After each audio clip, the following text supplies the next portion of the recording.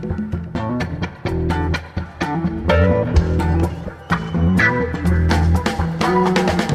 The Nation magazine, this is Start Making Sense, political talk without the boring parts. I'm John Wiener. Later in this hour, evangelicals and politics. What would Jesus do about Donald Trump? We'll ask Sarah Posner of the Nation Institute. She's been reporting on evangelical politics for a long time. Also, Nation magazine columnist Gary Young wrote an award-winning book about kids killed by guns. I'll ask him what it's been like to talk about kids killed by guns on call-in shows on talk radio. First up, Chris Hayes and how we got from the events in Ferguson to the election of you-know-who. His new book is A Colony in a Nation. Salon called it a dark book for a dark time. Chris, of course, is the Emmy award-winning host of All In with Chris Hayes, weeknights on MSNBC. He's also an editor-at-large of The Nation. A Colony in a Nation entered the New York Times bestseller list at number 2 this week. Chris Hayes, congratulations on the book, and welcome back. It's great to be here. Well, one of the reasons I'm eager to talk with you about this book is simple. We could have 10 minutes of Trump-free talk before we turn to the inevitable questions. I'm afraid that you're driving away your listenership, though. Don't. I think that this is the opposite of the pitch that I'm supposed to do, which is like, oh, this really explains Trump. To understand Trump, you need to read this book. Well, first remind us of some numbers, the number of people incarcerated in America, the crime rate in America, the changes in the crime rate in America. Right now, the United States, there's a lot of ways to talk about what a problem mass incarceration is, but I think the most effective statistic is that the U.S. is 5% of the world's population. If you take every prisoner in the world, 1 out of every 4 of them is an American. Every prison in China, every prison in India, in Argentina, in Brussels, in Belgium, in Indonesia, in the Philippines, in Mexico, in the U.S. I mean, it's a crazy statistic. So there's just nothing like what we've built here. And that's countries free and unfree, right? I mean, we're not. Well, a lot of times we'll talk about, Western Europe, OECD countries as a sort of comparison cohort. This is like everyone. And the reason we have so many of our fellow citizens in jail is because of the crime wave. What is the crime wave? What happens from 1966 roughly to 1991 is an explosion in crime in the United States. And it happened across all categories of crime, across geographical areas, cities large and small. And you go from, something like the number of homicides in 66, you have 4 times as many by 79. The New York City crime rate, this is my favorite statistic, is that there are 2,500 murders in New York City, right? Roughly 2,500 murders in New York City in 1991. Last year, there were 350. Oh. So what you have is this incredible explosion of crime that happens in the country from 66 to 91, and then a reversal, a stunning and unanticipated reversal that basically goes from 91 to 2014, 2015, and now we're in the midst of a very unclear moment, whether it's the rates going up or down. If you think about this sort of, up ramp and down ramp, during that period of time, 66 to 91, is when the politics of law and order come to the fore, dominate both parties. And not just at the highest level of president. I mean, every DA race, every state rep race, state senators, mayors, city council members, tough, get tough, roll them up. I talk about in the book the sort of seduction of the call for order and what law and order really means, the idea of sort of being able to control a group of people to keep yourself secure. And that produces the mass incarceration. The final thing I'll say on this statistically that's important is that in the beginning, when the crime wave starts in the United States, you see incarceration go up. And that would actually be expected, right? If you had a society with 4 times as many murders, you would expect to see more prisoners. But what's crazy is that after the inflection point is hit in 1991, crime starts going down, and the prison population somehow keeps going up. So it's like it has become detached from the inputs in a certain way. And not just detached from the inputs, but I think there's almost this I call in the book it's like a cargo cult. There's this superstition that is deeply embedded in policymakers and politicians, which is that if we take our foot off the gas, if we don't do the thing that we did yesterday, if we don't do the rain dance correctly, crime will come back. We have to keep doing all of this because otherwise crime will come back. A colony in a nation is mostly about how crime is treated differently depending on where you are in our society. You have some personal experience to testify to us about the 2000 Republican National Convention in Philadelphia. This is where George W. Bush was being nominated to run against, what was his name again? Al Gore. Al Gore. You were there. You were young. You were going to the convention. How did things go for you at the Republican National Convention in 2000? So my then girlfriend, now wife, and I decided to go down from New York, where we were living that summer, to meet up with her father, who's a political reporter, and sort of go see it as a kind of sociological undertaking. Like, we thought it'd be interesting, like, to go see the Republican convention. Her dad was there. He could get us in. And we go down, and as we're going through the security checkpoint and we put our bags through metal detectors, I recall that I have about $30 worth of weed in my eyeglass case. Weed. The demon weed. And I'm like, oh, God, whoa, shoot, why did I do that? And then we go through one checkpoint and another checkpoint. We got the final checkpoint, and I notice that they are searching the bags, not just metal detectors. And a Philly police officer goes through the bag. He takes out the eyeglass case. He's about to put it back in, but then he feels the weight, and he shakes it, and he snaps it open, and his head jerks back, having discovered the drugs. He calls over two of his associates, and the three men stand shoulder to shoulder conferring with their back to me. And I feel completely terrified. I feel this sort of pulsing in my temples and this overriding instinct to run away. And I'm so terrified and want to be bailed out of the situation so badly that I tell my girlfriend's father, future father-in-law, like, Andy, I think the cops just found weed in my bag. And to his great credit, he's extremely chill about it. He's just sort of bemused, like, why would you bring weed here? Which was a good question. Yes. And finally the cops are done conferring, and they put a bag down on the table for me to take it. And I think that's the moment that, like, they will slap the cuffs on, and I sort of make eye contact with the police officer, and nothing happens, and I go inside, and the weed's still in there. And the weed is still in there. Yes, they didn't even confiscate it. So the police not only let you go, they were kind enough to give you back your weed. Extremely thoughtful. But Freddie Gray in the back of that Baltimore police van, right, or Sandra Bland in that Texas jail cell for basically nothing, they did not experience kindness at the hands of the police. No, that's right. And one of the things I learned in writing and reporting before I wrote the book is the amount of latitude an individual police officer has in any given moment is sort of amazing, right? I mean, there's policies and procedures, of course, but in the moment, they have tremendous latitude, authority, and discretion. And when I've interviewed cops, they say that's actually really important for us to do our job. And there's really something to that. They are constantly in situations that are unstable, chaotic, tense, and they're attempting to bring to bear a whole bunch of different tactics in that moment to manage and control the situation, not let it get out of control. So the latitude and authority is part of them having the toolkit to do their job. At the same time, when you have systematic bias throughout the system, when you have a law and order mentality that is what some scholars have described a kind of warrior mentality on the part of cops, when you view the citizens as enemies, there's a line in the Baltimore Patterns and Practices report where he says, do not treat criminals like citizens.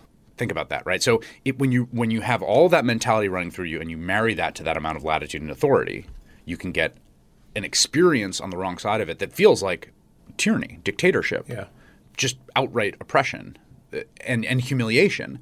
Or you can get, benevolence.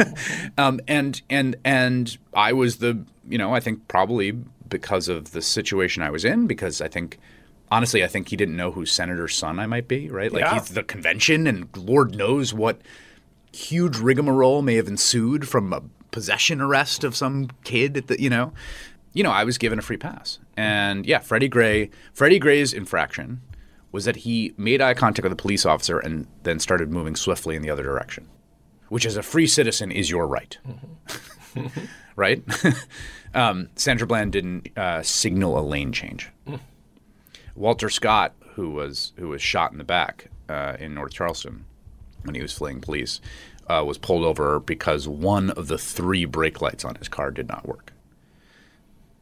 Well, the key insight here is that the problem between poor black communities and the people who run the police and courts in America is not a problem of the breakdown of the system. What you argue in A Colony in a Nation is this is the system itself. This is the system of policing poor and working class people, and this is how it works. Yes, we constructed the system. By we, I mean we, a majority of voters, we as citizens, we as white people, as white voters. I'm speaking now in the first person sort of collectively here. The emotional appeal of Law and Order and the way the system was constructed was an appeal to boundaries, to keeping people that threaten you away from you and in your place, to keeping them under thumb, and to maintain, above all else, order. Richard Nixon says in 1968 at his convention speech, where he uses the phrase "a colony and a nation," which is the book title. He also says it's time for some frank talk tonight about the problem of order in the United States. And that the power of that idea is that from the very first moments this country began, from the first diary entry from the captain of the ship that landed at Jamestown, which is the savages set upon us as soon as we made shore. This deeply embedded in our cultural and political DNA is this white fear, is this fear of the disordered other, the fear of what's out past the clearing, the Comanches a day's ride on the frontier, the slaves under whip who might rebel at any moment. This is deep in who we are. And when you cultivate that white fear, you are enriching political uranium for a nuclear weapon. And that white fear was cultivated over years and years. And it was aided by a real thing that was happening, which was the crime really was going up and it really was wreaking havoc, particularly in poor and black communities where it was like a crisis. It still is in many. And the power of that meant that the solution was essentially to sort of disconnect these two domains, the colony and the nation, right? To sort of preserve your sanctity and security, your due process, your liberty here by taking all those things away there.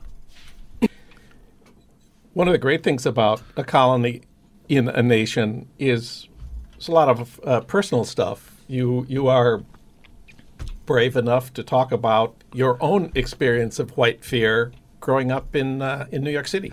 Yeah, I grew up in New York. I grew up in the Bronx, which is a overwhelmingly Latino and black borough, and I commuted down to Manhattan to go to high school that was on the border of East Harlem, which is a predominantly black and Latino poor neighborhood, and the Upper East Side, which is very affluent, very white. And we were there in 1991, 92 at the peak crime years, and we just got jacked all the time. Like run your loot, run your bus pass, let me see your wallet, hat snatched, backpack snatched. And I just moved through the city in a constant state of kind of like heightened, almost animal fight or flight sensitivity. I mean, the way that I looked, the sort of way I would scan streets, there was just this constant fear and anxiety. But the offer on the table is to be liberated from that, to feel safe and secure, and don't worry about what's happening in other parts of the city. And this brings us, at last, to Donald Trump, runs for president against the bad guys out there, folks, the rapists and the murderers. You make a wonderful point that the New York that you're describing is also the New York of Donald Trump.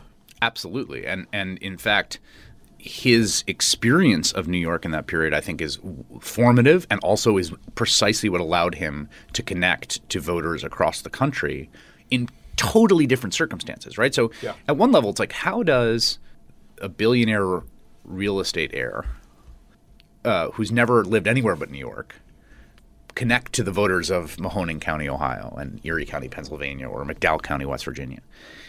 I mean, there was one point when he was in Iowa where he's in front of a crowd and he's talking about his contract renegotiation with NBC. And I'm just like watching the crowd be like, what are you talking about? Like complaining about like his contract. But what he was able to connect on is he was in New York in a period where it was experiencing a tangible sense of decline Things are on the wrong trajectory. They're going downward. The city is getting worse. And it is coming unraveled because of some racialized other. The drug dealers, the gangs, the thugs, the muggers. He was able to take that core formative worldview, decline at the cost of the other, and go out to places and sell it to people that are in genuine decline. Mahoning County and Erie County, those places are in decline. McDowell County is in decline. He was able to say, you're in decline, and here's the reason. And when he says build a wall, to me, that's the perfect metaphor. It's exactly it is broken windows on a national scale. Yeah. It's because when you think about the border is occupying some psychological space that used to be occupied with, they say, subway graffiti in New York City. It's this sign that we're not in control, and that things are disordered. In a tangible sense, it's like if you're a Mahoning County voter in Ohio, like what the hell do you care about the border? like why is that stressing you? Like honestly, why is that stressing you out? What is going on there? What's going on there is this neurotic sense of a lack of control, and that's what Rudy Giuliani was all about. That's what the message he delivered to New York. It was not an accident that Giuliani was one of his top surrogates. It's not an accident that the worldview of Donald Trump was formed in New York in that period, that he took out a full-page ad calling for the death penalty for the Central Park jogger. Mm-hmm. Accused perpetrators later exonerated. That is such a powerful appeal, and we saw its power in the election. The book is A Colony in a Nation. You can read an excerpt at thenation.com right now. Chris Hayes, thanks for coming in today. Thank you.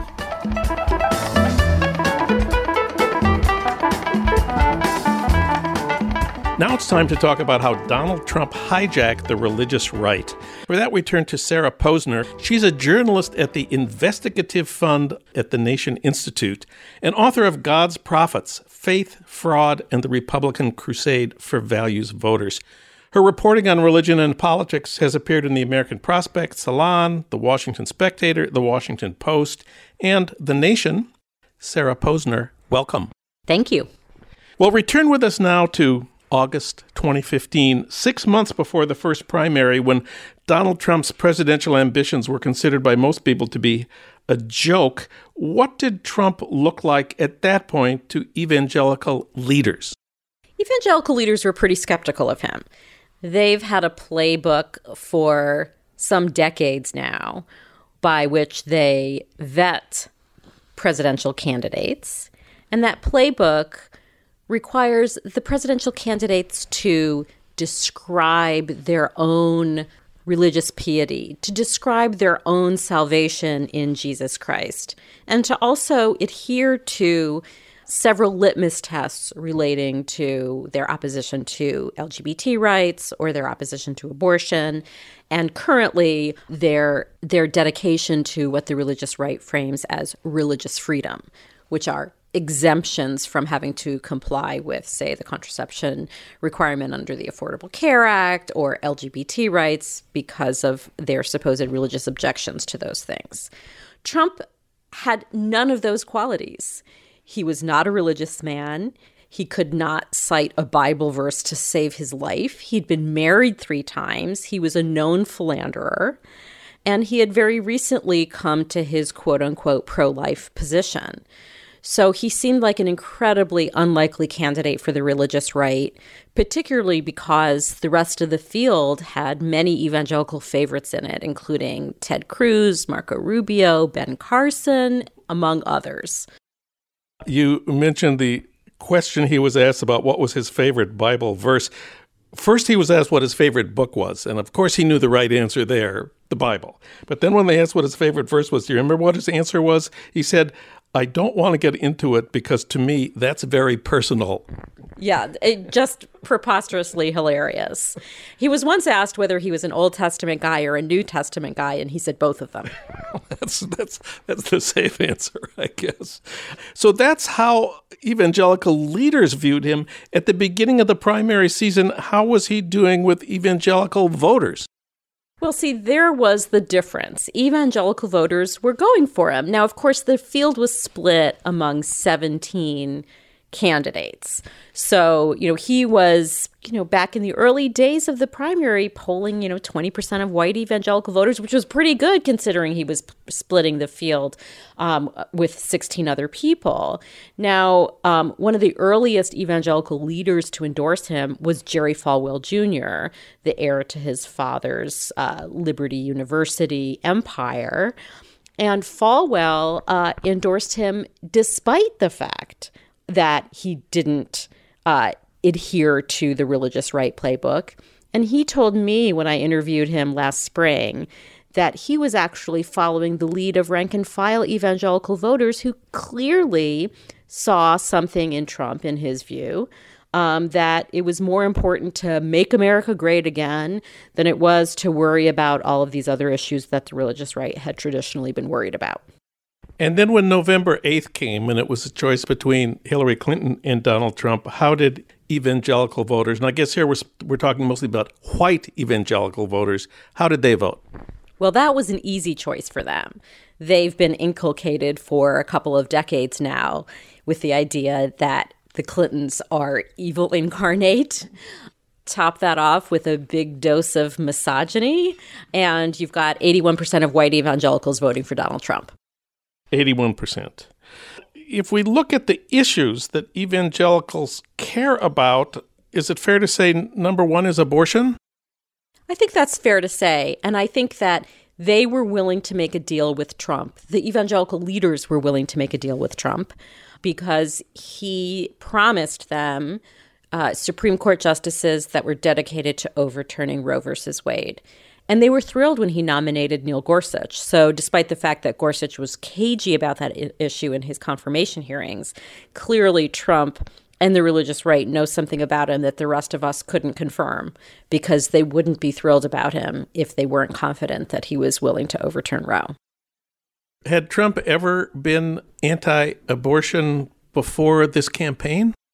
No, only to the extent that in 2011, he went on the Christian Broadcasting Network, which is the television network founded by Pat Robertson, another pioneer of the religious right, and was given the opportunity by CBN's Washington correspondent David Brody to explain his pro-life conversion, which entailed him, I think, talking to a friend about seeing a sonogram or something like that. It was something pretty vague. Something pretty vague. So you've suggested that evangelical leaders in particular were willing to endorse Trump in exchange for, indeed, the payback they have gotten, most important, getting Neil Gorsuch nominated. What would Jesus do? Would Jesus have been pragmatic about achieving policy goals? Well, I'm no theologian. And truth be told, there are a lot of evangelical leaders, pastors, some people in national leadership positions who were, never that thrilled with Trump and didn't endorse him. Yet you don't hear a lot of pushback from them at this point, even on Trump policies that they don't like. For example, some of them are opposed to his immigration and refugee policies. But there hasn't been a ton of outrage on that. There has been a lot of praise of the Gorsuch pick, though. And there's been some other forms of payback. Looks like they're going to get what they want on the religious freedom exemption. Maybe we should talk a little bit about what evangelicals mean by religious freedom. Well, if your listeners are familiar with the Hobby Lobby case that the Supreme Court decided a couple of years ago, that case allowed the owners of a closely held corporation to say, we have a religious objection to covering certain kinds of birth control in our company-sponsored insurance plan, even though that contraception is a copay-free benefit under the Affordable Care Act. We have a religious objection to those. The Supreme Court said, hey, you know what? You're right. You don't have to provide that kind of coverage to your employees. The religious right would like to extend that holding into virtually every area of life, ranging from owners of businesses and how they treat their employees and customers, to government clerks and whether they have to issue marriage licenses to same-sex couples, owners of private establishments and whether they have to serve same-sex couples or transgender people or women who've had abortions, and also even government contractors, faith-based social service providers who receive government funding. They would like to see them get all kinds of religious exemptions from who they have to serve or who they have to employ and whether they have to comply with non-discrimination laws. So there's a draft executive order floating around in the Trump administration that would very broadly and staggeringly allow for these kinds of religious exemptions.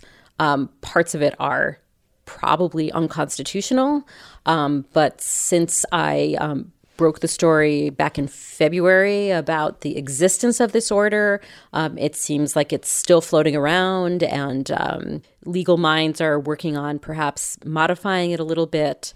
But the religious right, including groups like the Family Research Council and Alliance Defending Freedom and the Heritage Foundation, all are pressing the Trump administration to sign this thing, wanting the president to sign it into law. You started out a couple of years ago at the beginning of the political season, interviewing these conservative white evangelical leaders, as you say, most of them who opposed Trump. What has happened to them since the election? Are they still skeptical or opposed to him? Do they have any followers or any credibility left with their own people?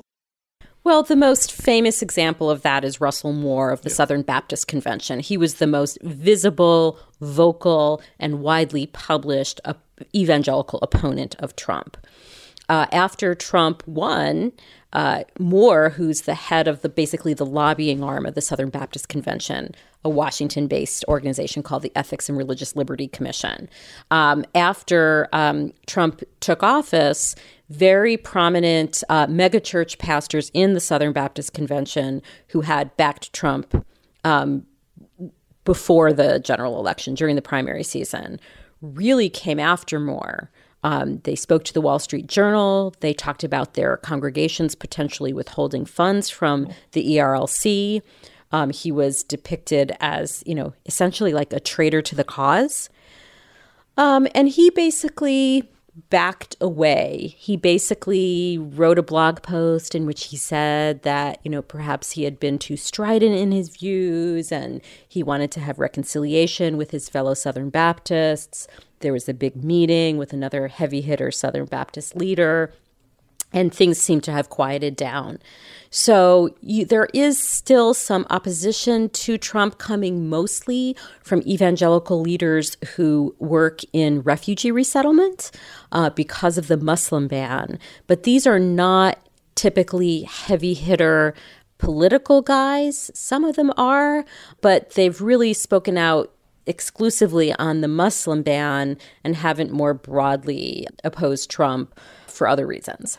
Sarah Posner's article on how Donald Trump hijacked the religious right appeared in the New Republic, reported in partnership with the Investigative Fund at the Nation Institute. Sarah, thanks for talking with us today.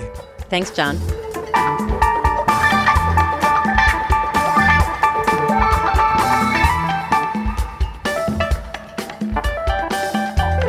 Now it's time to talk with Gary Young about his new book, Another Day in the Death of America. 10 children killed by guns on one day in America, a typical day. That's the subject of the book Gary Young has written. He's a columnist for The Nation, a fellow at the Nation Institute, and an award-winning writer for The Guardian.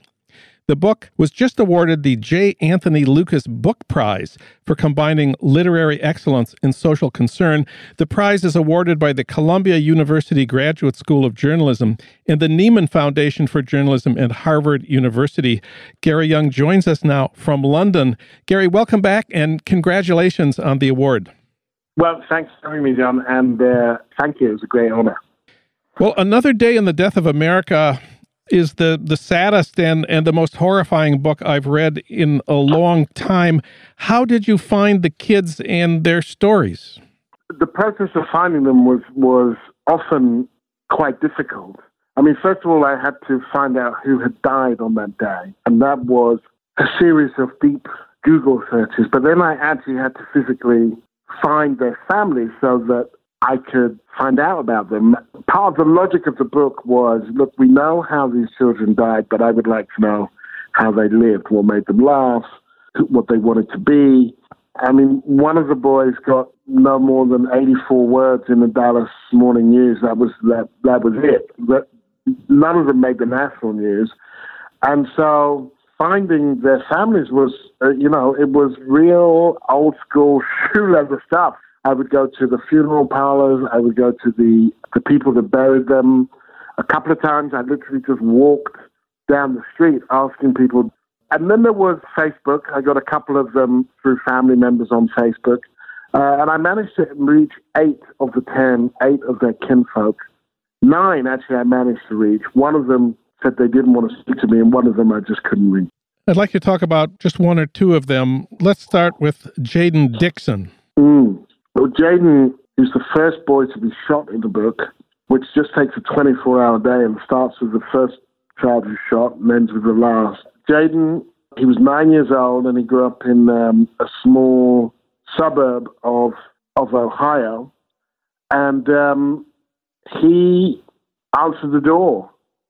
The morning, the 50th anniversary of Kennedy's assassination, he answered the door. There was a ring at the door. They thought it was a couple of girls from down the road who would come to kind of borrow sugar sometimes or ask for a lift. And he pulled the door back as though he was going to jump out and say boo. But when nobody came in, he poked his head around the door, and it was his mother's ex-partner and the father of Jaden's eldest brother who shot Jaden straight in the head and then sped off. And this was in a shootout with the police and was killed. Danny Thornton, his name was. Danny had several times threatened a range of people. I'm going to shoot you. I'm going to shoot him. I'm going to shoot her. And as one of Jaden's mom's friends said, there was a bit of you that believed that he could do it, but you couldn't just wrap your head around that. What human being could kind of wrap your head around what that would be? And so, when it actually happened, of course, it was an almost impossible thing to fathom. And one of the family friends who was in his teens said, every day I put myself in more danger than Jaden did in his whole life. Jaden liked to play with Nerf guns and kind of hang out with his friend Sydney at the after school club. And, him and Sydney as a girl were going to get married. Jaden was going to be in the army. Sydney was going to be a singer. Jaden was a kind of cute 9-year-old kid in Grove City. And then this. When you talked to the families, you had these heartbreaking conversations, but they said some amazing and unexpected things. Let's talk about the mother of 18-year-old Tashawn Anderson. Her name was Regina. He was a black teenager from Chicago, killed in a gang-related incident. What did his mother tell you about that? So it was Tashawn's godmother. She described Tashawn as a boy who had power in the street, by which she meant Tashawn had killed people. If I picked another day, I would have been reporting on someone that Tashawn had killed and not Tashawn. She put it, he had bodies under his belt. So she was waiting for the call. She assumed there would be a call. And she said, in a very conflicted way, of course, however perverse it sounds, there was some relief that when the call finally came, because first of all, I knew that I wouldn't have to wait for that call anymore. And secondly, I knew that he couldn't kill anybody else. And she loved him, and she knew him from, when he was in his mother's belly. So she knew what a sweet kid he could be, that he could be a sweet kid. He would write her from prison.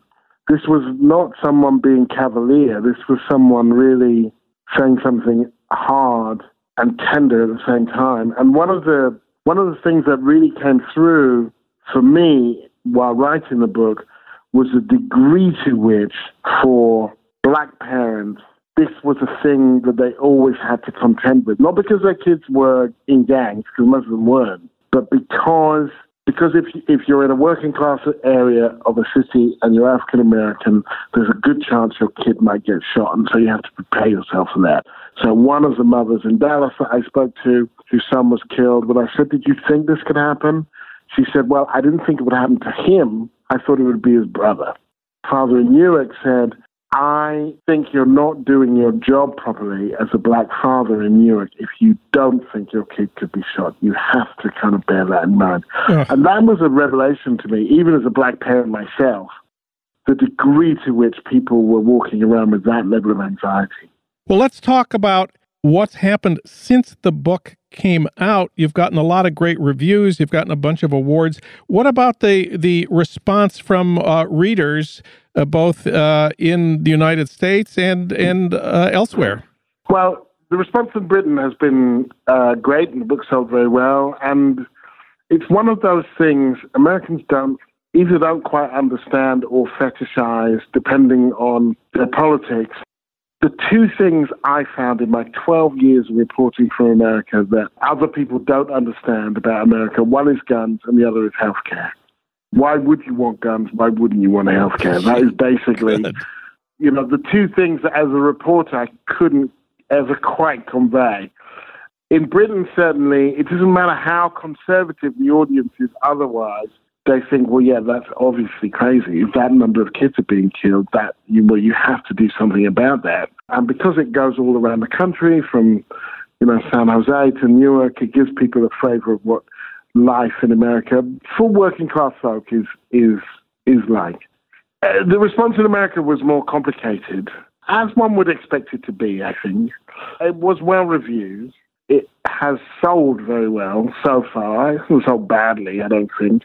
But it came out shortly before the election. And America has been somewhat preoccupied, let us say, with other factors. And so the space that there might be to reflect on an issue like this in this moment, there's just less space. But it's also true, some of the radio programs that I've been on, where people have called in who are gun rights enthusiasts. And this book is not a book about gun control. It is a book about what happens in a country without gun control. And I make that very clear. And I say, in no other country would this book be possible. And to some people, some Americans, that is a provocation. Yeah. And so they want to talk about parenting and feral children and a range of things, to which I say, look, I don't think American parents are any worse than parents anywhere else in the world. I don't think American kids are any worse. So I don't think you can talk about that. I don't think that makes any sense. If that was the case, everywhere else would be having the same problem. And then they also want to talk about the Second Amendment. And I don't really want to talk about the Second Amendment because I think that it's like debating scripture. It's just not very useful. It's like trying to understand terrorism through the Quran or the Bible. It's just not going to get you anywhere. And what I say to them is, I'm not American, so this is not my amendment because it's not my constitution. You can keep that and you can interpret it how you like, although you must understand it's an interpretation. What I would like to know is, how do you keep these children alive and keep that amendment in the way that you interpret it? Let's not talk about your right to own this weapon, which I'm not going to contest. I'm just going to leave it out there. Let's talk about these children, my children. I have 2 American children. Let's talk about how we keep children alive, because 7 children every day get shot dead. And like I say, in no other country in the world is that possible. My last question for you, what was it like for you to write this book?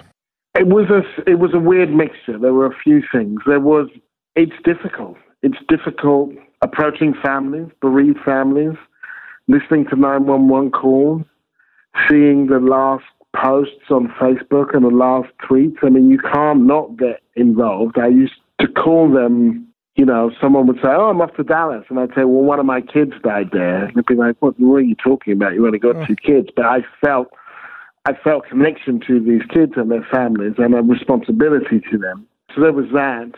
It's impossible not to think of your own kids when you're doing this and their vulnerability. But also there was a sense of excavation, that here were these stories none of which had really been told, all of which were hiding in plain sight. And so when I found the families and could get them to talk and could get their trust, I felt like it was that rare moment as a journalist where you feel that you are adding something as opposed to repeating something or reflecting something, that you were adding something. That here is a small town in North Carolina, a child has died, they have a 400-word piece which barely mentions them at all. You managed to find their family, and you managed to find out pretty much everything that you can about them. I remember saying to my wife, I'm delighted and honored to get the award. I'm also very relaxed about whatever happens to the book. I remember saying to my wife, I don't care if nobody reads this book. I'm just glad I'm writing it. And I still feel that. The book is Another Day in the Death of America, a chronicle of 10 short lives. Naomi Klein says it was brilliantly reported, quietly indignant, and utterly gripping, a book to be read through tears. It was just awarded the J. Anthony Lucas Prize for combining literary excellence and social concern. The author is Gary Young. Gary, thanks for this book. Congratulations again on this prize, and thanks for talking with us today. Thanks a lot, Jim. All the best.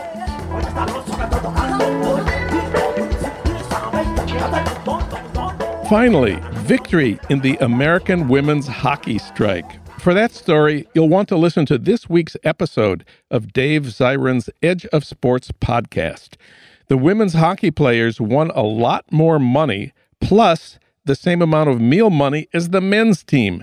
They now are going to get $50 per diem on non-travel days. Before this, the women's per diem was about $24.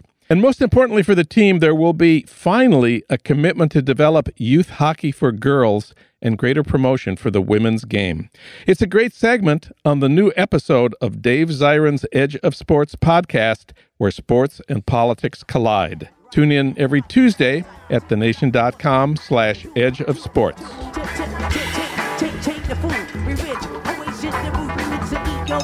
Start Making Sense, the Nation podcast, is co-produced by the LA Review of Books and recorded at the studios of Emerson College, Los Angeles by Ernesto Orellano, with additional technical assistance from Justin Allen. Alan Minsky is our senior producer. Frank Reynolds is our executive producer.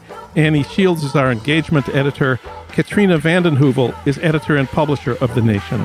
Our theme music is from Barcelona Afrobeat, licensed by Creative Commons. Find out more about Start Making Sense at thenation.com and subscribe to Start Making Sense wherever you get your podcasts at SoundCloud, Stitcher, or iTunes. I'm John Wiener. Thanks for listening.